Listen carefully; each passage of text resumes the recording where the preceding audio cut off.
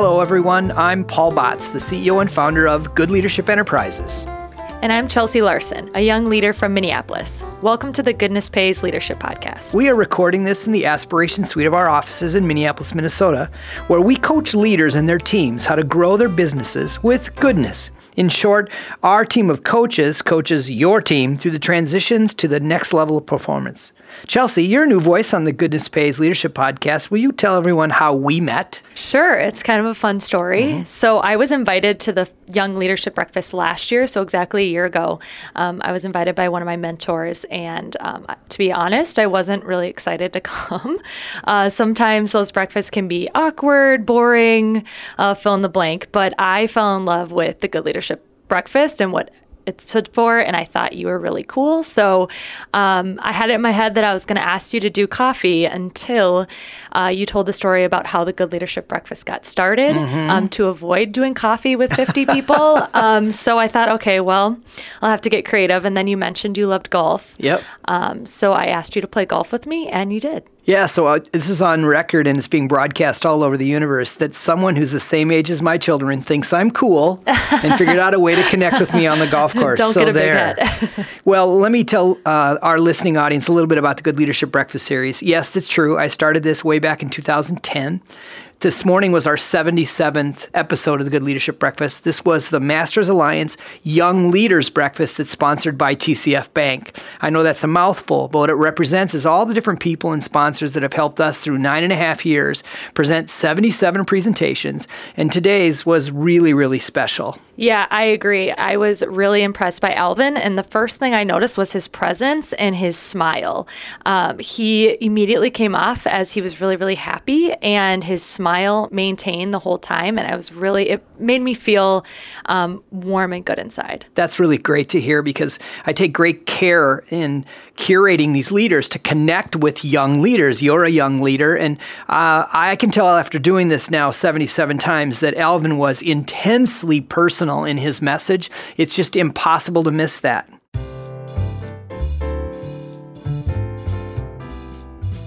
So for you first-time listeners, the strategy for this episode is what we call Monday Morning Quarterback. In other words, we will play some of the highlights of Alvin Abraham's talk this morning and share our observations and even criticisms based on my experience as a young leader in the audience today and Paul's experience as an executive coach. Yeah, so let's begin right away with his opening comments. I can say that one of the things that Alvin had in common with many, many of the other speakers, in sometimes unbeknownst to me, is a background whose parents did not grow up in the United States of America. So let's jump right away to the opening of his speech. I, as Paul mentioned, am the Dean of the Doherty Family College at the University of St. Thomas. The Doherty Family College is a new two-year college focused on providing a pathway for young people who may not be able to access college right out of high school because cost might be a barrier or because they might lack the supports necessary to be successful once they get there. We bring students in, and for 2 years, we support them in developing their academic chops, teach them the ropes of being a college student at a cost that's extremely affordable, and when they graduate, support them in transitioning to four-year programs and staying with them all the way through college graduation. We just this week, in fact, welcomed our third class of students, so we are really new, and we're excited about what the future holds for each of them. So as Paul mentioned, I am the proud product of immigrant parents who moved to America in the early 70s in search of a better life for themselves and for their family. I was born in New York City and moved to Houston, Texas when I was young. I am the middle of three kids, and so I definitely am a middle child. If you're a middle child, you know what I mean. If you're the oldest, you have no care in the world about what that means. And if you're the youngest, you don't know that anyone else exists in your family. But I also grew up in a really, really large extended family. So my mom was one of the first of her 7 siblings to move to America. And by the time I was 8, she brought over and sponsored 4 of her siblings to also move to America. We all lived within a 1-mile radius of one another, which is a really, really wonderful way to grow up with cousins and family around. Although those times when you got in trouble at school, it was not so fun because you got an earful from mom, and then you got an earful from aunt, and then a few days later you got an earful from your uncle about what you need to do better and how can you disappoint us like that. On the flip side, it was also really exciting. So at Christmas, we had 60 to 70 people jammed in a house, 5 or 6 turkeys, and tons and tons and tons of pie. So it was really exciting to to grow up in such a broad community of support. It really does take a village, as you know, to raise a family. We grew up in a community, a suburb of Houston called Sugar Land. And yes, it is sort of as sticky and sweet as you imagine a town called Sugar Land is. And my parents, and the important part about that is that my parents worked really hard to afford a house in that community because they knew that the schools that we would have access to were some of the best public schools in the state. And so they made sure that we were there and that all of their siblings were there and that all of us had access to some of these schools. I attended college at Texas A&M University, and I was a political science major, and I knew I wanted to be a lawyer, I wanted to work in a corporate setting, and I wanted to make tons of money. It didn't work out, but life ended up being, I think anyway, a lot better.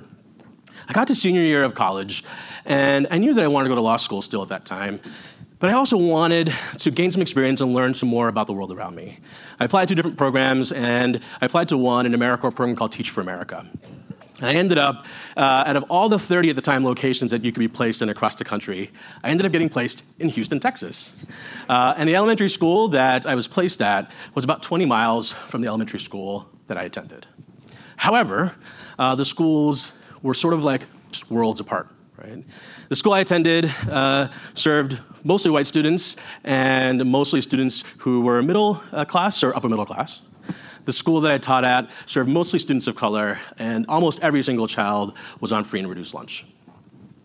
The school I attended had student outcomes that were some of the best in the state. The school I was placed at had some of the worst student outcomes in the state. Night and day difference. It was here, in my 2 years at this school, that I realized that the zip code you are born into has an enormous impact on your life outcomes. And it also really struck me that that's not fair. So Chelsea, you told us that he immediately connected with you. So what are you thinking now after listening to the opening of his talk? Yeah, well, my first thought was immediately, I am definitely the youngest child, definitely the favorite of the family. No, just kidding. No, I thought that was great. But my second thought was when he was talking about college, and I think everyone can kind of resonate with that. You want to go to college, you think you're going to get this great job and make tons of money, and it usually doesn't happen that way. Or at least not right away. Right away, yeah. And that is definitely the case for me. I majored in sports management. I thought I would own a sports team and make all this money, and I don't work in sports anymore. I don't use my degree. And so it's just interesting to see where my career has gone and what you think it's going to be when you're in college. You have all of these ideas, and it just usually doesn't pan out that way. And then the third thing, I started feeling a little bit guilty myself because I was very blessed to grow up the way I did, go to the schools I did. I went to a Catholic school for a little bit. Really never questioned if I was going to college. That was always a given for me. And listening to this, it made me realize that's not given for a lot of people. And I feel very lucky, but I also felt a little guilty that the opportunities I've been given, it's not really my fault or my blessing. I was just born into it. And so when you mentioned the zip code and what you're born into, I'd never thought of it that there's way. The first tension point. So every good novel, every good speech, every good article has a tension point. And I think this idea that your zip code kind of predetermines whether or not you've got a good chance. So that's a really good thought for us to jump forward on. So let's keep listening. And so I fell in love with teaching, luckily, and my career trajectory changed. I stayed in the classroom. I taught first, third, and fifth grades. I then knew that I wanted to continue to expand my impact as an educator. Went back to school at night while I was teaching, got my license to be a principal, and was a principal at a couple different schools in Houston, all really focused on this idea of leveling the playing field and providing opportunity for students that needed it. In 2012, I was recruited to move to Minnesota from Houston. It was August when I visited, which is like 110 degrees in Houston and miserably humid, so I was really excited to be here in August. And I thought I'd be here for 2 years. I came to work at a national network of charter schools called the KIPP, which is an acronym for the Knowledge is Power program. And I worked at a middle school in North Minneapolis. I thought I'd be here for 2 years, but I fell head over heels in love with the community. The school was phenomenal, the people I worked with were phenomenal, and we worked really, really hard to continue to level the playing field for students in this community. In 2017, I joined the team at the Doherty Family College, and it's been a really incredible experience to continue this good work, but in higher ed. I also, one of the other reasons why I've stayed as long as I have, is that the first couple of years of living here, I met my husband. Okay, so there's another tension point. We're going to find out later that comment, I met my husband, is really, really, really significant in his story. Let's keep listening. Who is a Minnesotan, and that's what generally happens, right? People come here from out of state, and then you fall in love with a Minnesotan, and then you are stuck forever. Never are you able to leave. If you do leave, you are forced to come back some way, shape, or form. But I am what they call extremely Minnesotan because my husband is from International Falls, Minnesota. So meteorologists across the country call that place the icebox of the nation. It also produces a lot of hockey players. Literally all my relatives on Nick's side turn their backyards into skating rinks in the winter. It's crazy, but cool, but really crazy. And then, cool fun fact, my husband is the grandson of Bronco Nagurski. So the young kids in this room have no idea who that is, so you should look him up later. But he's a football Hall of Famer, really famous Minnesotan. So claim to fame, I'm a Minnesotan and an extreme one. Last summer, my husband and I adopted a little girl, Willa, who just turned 13 months old, and she just started walking a few weeks ago, and now is running everywhere, which is scary and really exciting all at the same time. My husband is also an educator. He spent 16 years as an elementary school teacher and is currently staying at home taking care of Willa, so a classroom of one, but is looking forward to going back to the classroom in a few years. So when Paul asked me to talk about how goodness pays, I really reflected on sort of what that means to me. And one thing that really connects to it for me and for my family is our family motto. And you're probably thinking, like, why do you have a family motto? Well, when you go through the adoption process, which is quite a lengthy process, you're required to reflect on lots of things. And one of the things you're required to reflect on is the culture that you want to build in your family.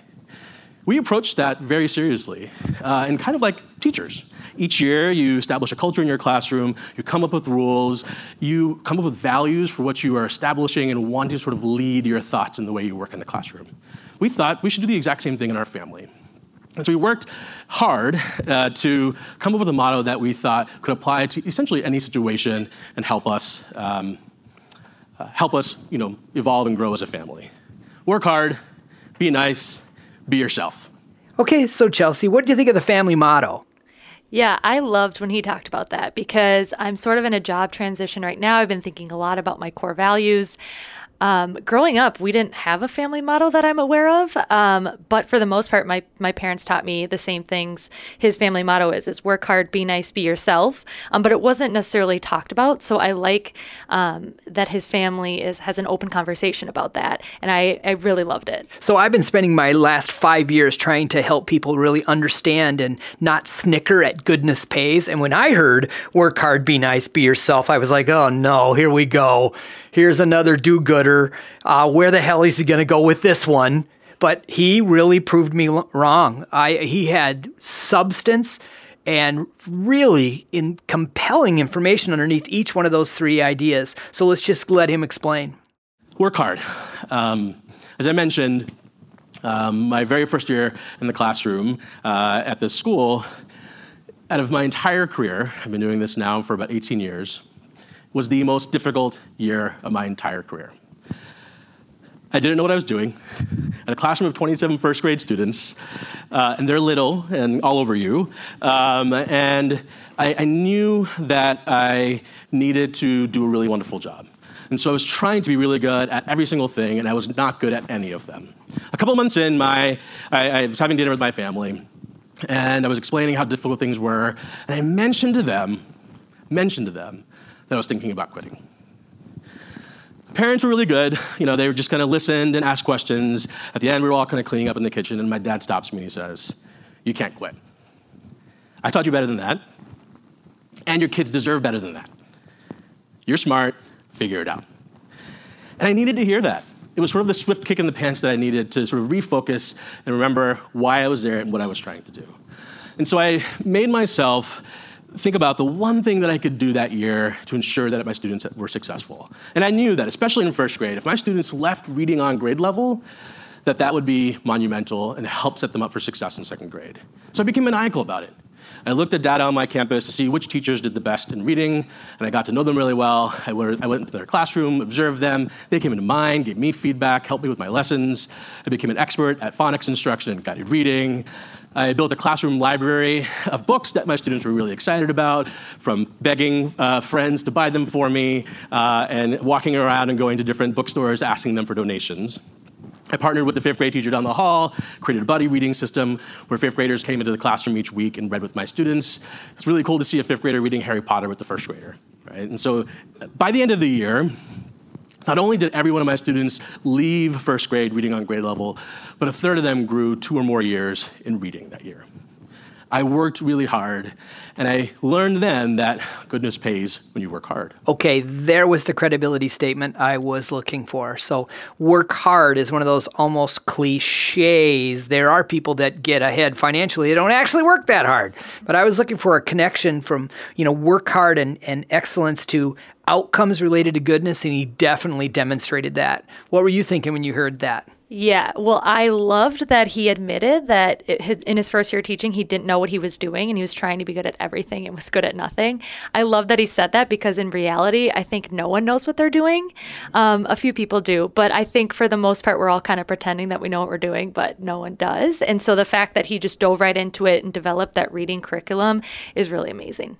Okay, so now let's listen to what he says about be nice. This one sounds simple, but it applies to even difficult situations. So I mentioned that we grew our family through adoption, and our adoption is an open one, which means we have a relationship with the birth mother, and we've built a strong relationship with her. We think it's an important part of Willa's journey. When she's old enough to connect and meet with her, we want that to happen. It's a part of her life, and it's a part of who she is. When Willa was formed, Willa also has 3 siblings, 2 of which live with 3 biological siblings, 2 of which who live with the birth mom. We get a call when Willa was about 4 months old. Hey guys, I'm struggling. I just got kicked out of my place. I have nowhere to go. I don't know what to do with the girls. I need your help. Can you take them for a couple of months while I get back on my feet? I'd love your help. We didn't know what to do. Really complex situation, as you can imagine. We loved our birth mother, but we also knew that Willa was in a different path in a different life, right? But when we came back to our core values and our family motto, we knew we couldn't say no. We, of course, made the pros and cons list, talked to our adoption social worker, conferred with our family and friends, and ultimately made the decision to have them stay with us for a couple of months. So I flew to South Carolina where they lived, brought Sky and London, who are 5 and 3, to join our family for 2 months. And it was challenging, but super exciting. We bonded. Willa loved being around her sisters, as you can imagine. And we were able to also sort of see a glimpse of our future with Willa and the 2 girls. They were phenomenal, and we did a wonderful job in sort of connecting and building relationships with them. Don't get me wrong, it was tough. It was not easy going from 1 kid to 3 overnight, literally. But we made it work, and we figured it out because we knew that that's what we had to do. We also thought a lot about, fast forward 20 years from now, and if Willa was involved in making this decision, what would she want? We knew that she would want us to say yes, so we decided to do it. So I believe that goodness pays when you work hard at being nice as well. I loved this story, and it had me on the edge of my seat because I was thinking, what are they going to do? This is an extremely tough decision. There's a lot of factors involved, including, you bond with these kids and then they have to go back to their mom. And I thought it was amazing that Alvin and his husband just decided it was the right thing to do. And I also love that he mentioned they thought of their daughter and what would she want to do or what would she think. And I think it was awesome that they kind of took themselves out of their own mindset and thought about somebody else. Yes, goodness is an others-focused endeavor. And that, I think, is a perfect story about that. I also think that what he said about be yourself is positively unforgettable. So we need to jump to that right now. Be yourself. I knew that I was gay in 5th grade. And it wasn't easy for me. I remember boys talking about girls and girls talking about boys, and me not clicking with any of those things. I didn't know what that meant at the time, and I just kept it in. Didn't talk to anyone about it because I didn't even know what the language was to even do that. Also, as I mentioned, my parents grew up in a different world, literally in a different country, where even today it's still taboo to be gay. I also grew up in a really strict Christian household where I heard at church that it's not okay to be gay. And so when I was 19 years old, I finally came up to my very first person, a really dear friend of mine. But I was terrified to tell my parents because I revere them and I respect them so much, and I didn't want my relationship with them to change. Over the years, I slowly told my siblings, other friends, other people around me. And fast forward to 2013, I was 33 years old and I still had yet to tell my parents. I was at this time working at my middle school, and I was inspired by one of my seventh graders to actually take action here. In seventh grade, Jason stood up at a community meeting of all the seventh graders, which is, seventh grade is the craziest grade of all the grades. If you have a seventh grader, you know what I mean. He stood up and he said, "I'm gay. I don't care what anyone thinks about it, but I wanted you to know." And he sat back down.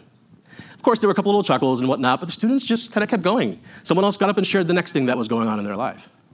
Here I was, 33, terrified to tell my parents that I was gay, and I was grown and living away and married and just, had my own life. Not married yet, sorry. It's part of the story, too. Wanting to be married, but holding off. Yet this 13-year-old kid had the courage to stand up in front of 60 of his seventh grade classmates and announce this to the group. And I knew that took a lot of courage from him, but it seemed like it was such a simple task. 2 weeks later, I told my parents. It didn't go well. We went from talking 3 to 4 times a week and seeing each other probably 6 to 10 times a year. We were a really close family. To not seeing them or talking to them for almost 2 years. And I still get sort of bothered by that. But time heals all wounds, and we worked through it. I stuck to my convictions of being who I am. 2017 Christmas was the very first time that I was invited with, at the time, Nick, to come home for Christmas. And since then, we've been treated like my brother and his wife or my sister and her husband. My mom came and spent 2 weeks with us after Will was born to help out. And for the first time, my dad also came this summer, and they stayed with us for 2 whole weeks. So I just kept thinking, as I reflect on it now, what if I would have done that 10 years earlier? Right? So I knew that I wanted to instill in our family a sense of being who you are. It is important to live authentically as yourself, no matter the consequence, if it's something that is that important to you. So to close, I really do believe firmly that if you work really, really hard, if you authentically live as yourself, and you are kind to others and treat them the way they want to be treated, that it'll pay off. Because I really do believe that goodness pays. Thank you. Okay, Chelsea, what did you think when he finished? I thought it was amazing. It first broke my heart to hear how long that he had to hide who he was, which is just heartbreaking.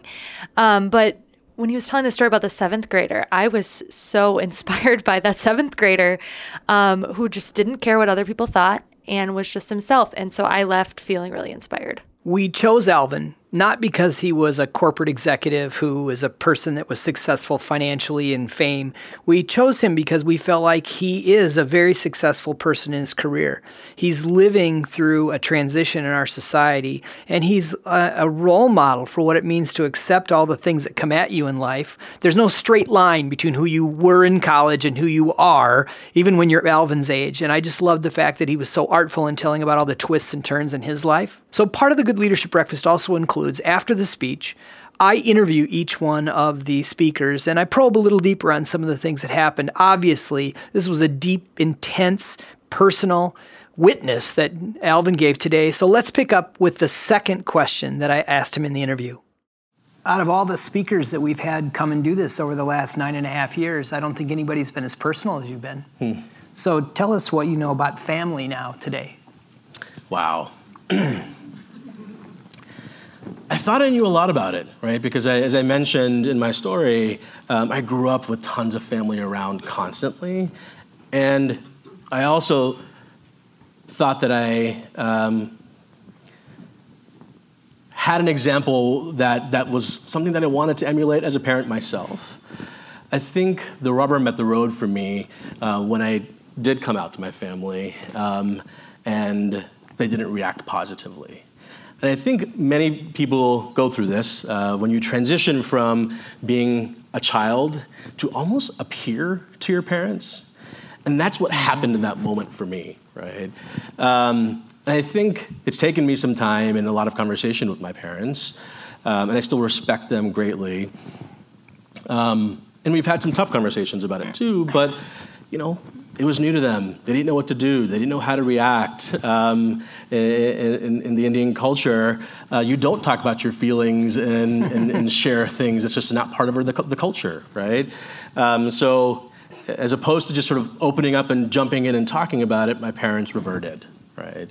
So I've learned a lot about what unconditional love means, how I want to approach that with Willa, how I want to continue to foster that with my parents now, how I want to continue to build off of that negative moment and show each other that we love each other for my family, but also for all the other grandkids in the family, right? It's important that we're continuing to show that example. So family means a lot more than just the people that you grow up with. I also have sort of my other family of friends and community that I've connected to, especially during that time. And I built an even more solid relationship with my siblings during that time. They had my back and supported me through that and pushed on my parents as well during that time to sort of get them to jump over the hump. Okay, Chelsea, what did you think of that? Yeah, I thought that was great because I'm not a parent yet, but I have parents, and my parents are great, awesome people. But it's a weird thing when you grow up and you become an adult and then you look back on some of the things that they did and you're kind of like, oh, well, maybe they weren't perfect. And it's just a teaching moment for when I'm a parent so that I'll do this differently or I'll do this the way they did it because they were great at that. So you're a parent. How did you feel? Yeah, I'm old enough to be your father, and I have 3 adult children, and and 2 of them are married. And this idea that they see themselves as peers to me is fascinating. And I think there are conversations we can have about character and about work and about how we think about politics in the future that we can have now as peers that we couldn't have before. I'm also really grateful that I don't think I did anything as a parent to cause my kids such hesitation and doubt like Alvin had with his parents. I think maybe I need to go ask him. So I do have one last question that I always ask, so we're going to cut right to the final question. Well, thank you. We have one last question that we ask all the time, and that is that how do you know for sure? Can you give us an example, a proof point that goodness pays? Yeah. So when we were going through the adoption process, you're sort of at the will of life, right, when you're going through the process. You're put on a list, and you wait to be chosen. We got put on the list in December of 2017. And in about 3 weeks, we got a call saying that we were matched with a mom in Florida. Wow. And we were really excited. The baby was due in March. We'd built a relationship with the mom. We got a call at 3 a.m. on March 18th. Hey, I'm going to the hospital. I'm in labor. We immediately booked flights, flew to Florida. We get there. Mom has her baby and changes her mind. We knew that this was a possibility. And we also had committed ourselves to understanding that that is absolutely her right. And we're going to support the mom in whatever decision that she makes because it is her life and her child, right? Obviously, that was tough. And then it happened again a few months later. And then Willa came into our life. And so,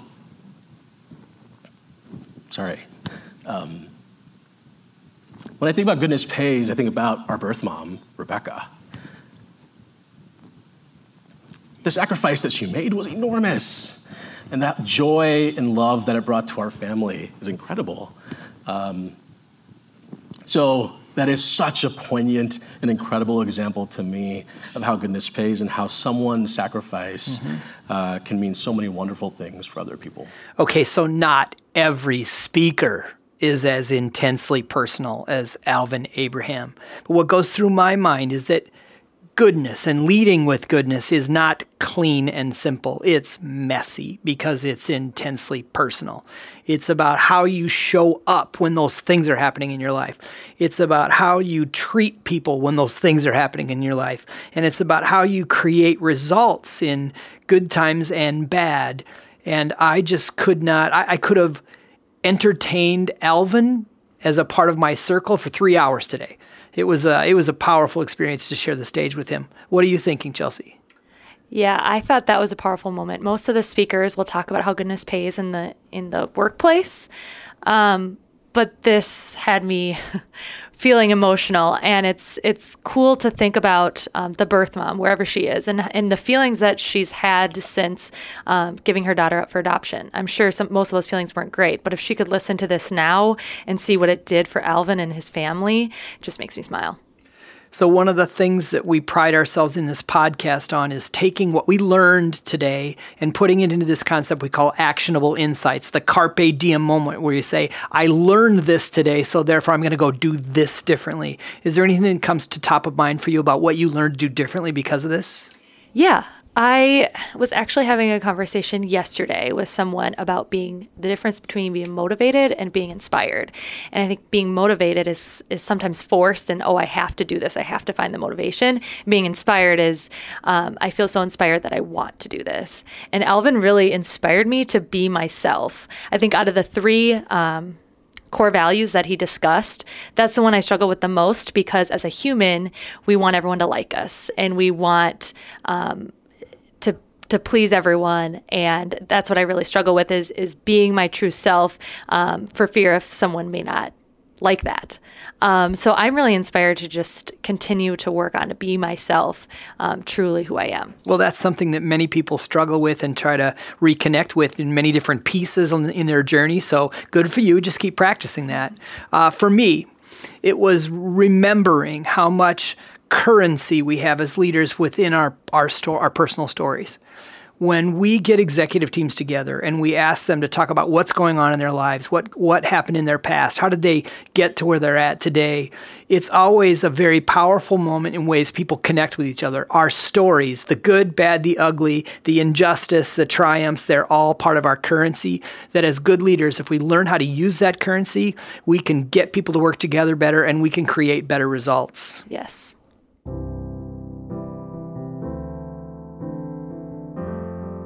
Thank you, Paul, for inviting me to be a part of your podcast. I'm really grateful for this opportunity. I never thought a year ago when I asked you to play golf that I would be here today after the Young Leaders Breakfast 2019. So thank you. Yes, thank you for suggesting golf. That was much better than doing coffee. So the final word that we always try to have everyone remember about this podcast is... Goodness pays. Yes, goodness pays. And from Alvin? Goodness pays. Thank you very much for investing your time in the Goodness Pays Leadership Podcast, whether you're exercising or driving or on an airplane or waiting for an airplane, whatever. We appreciate the space that you make in your life to learn more about how goodness pays in leadership. I look forward to talking with you soon.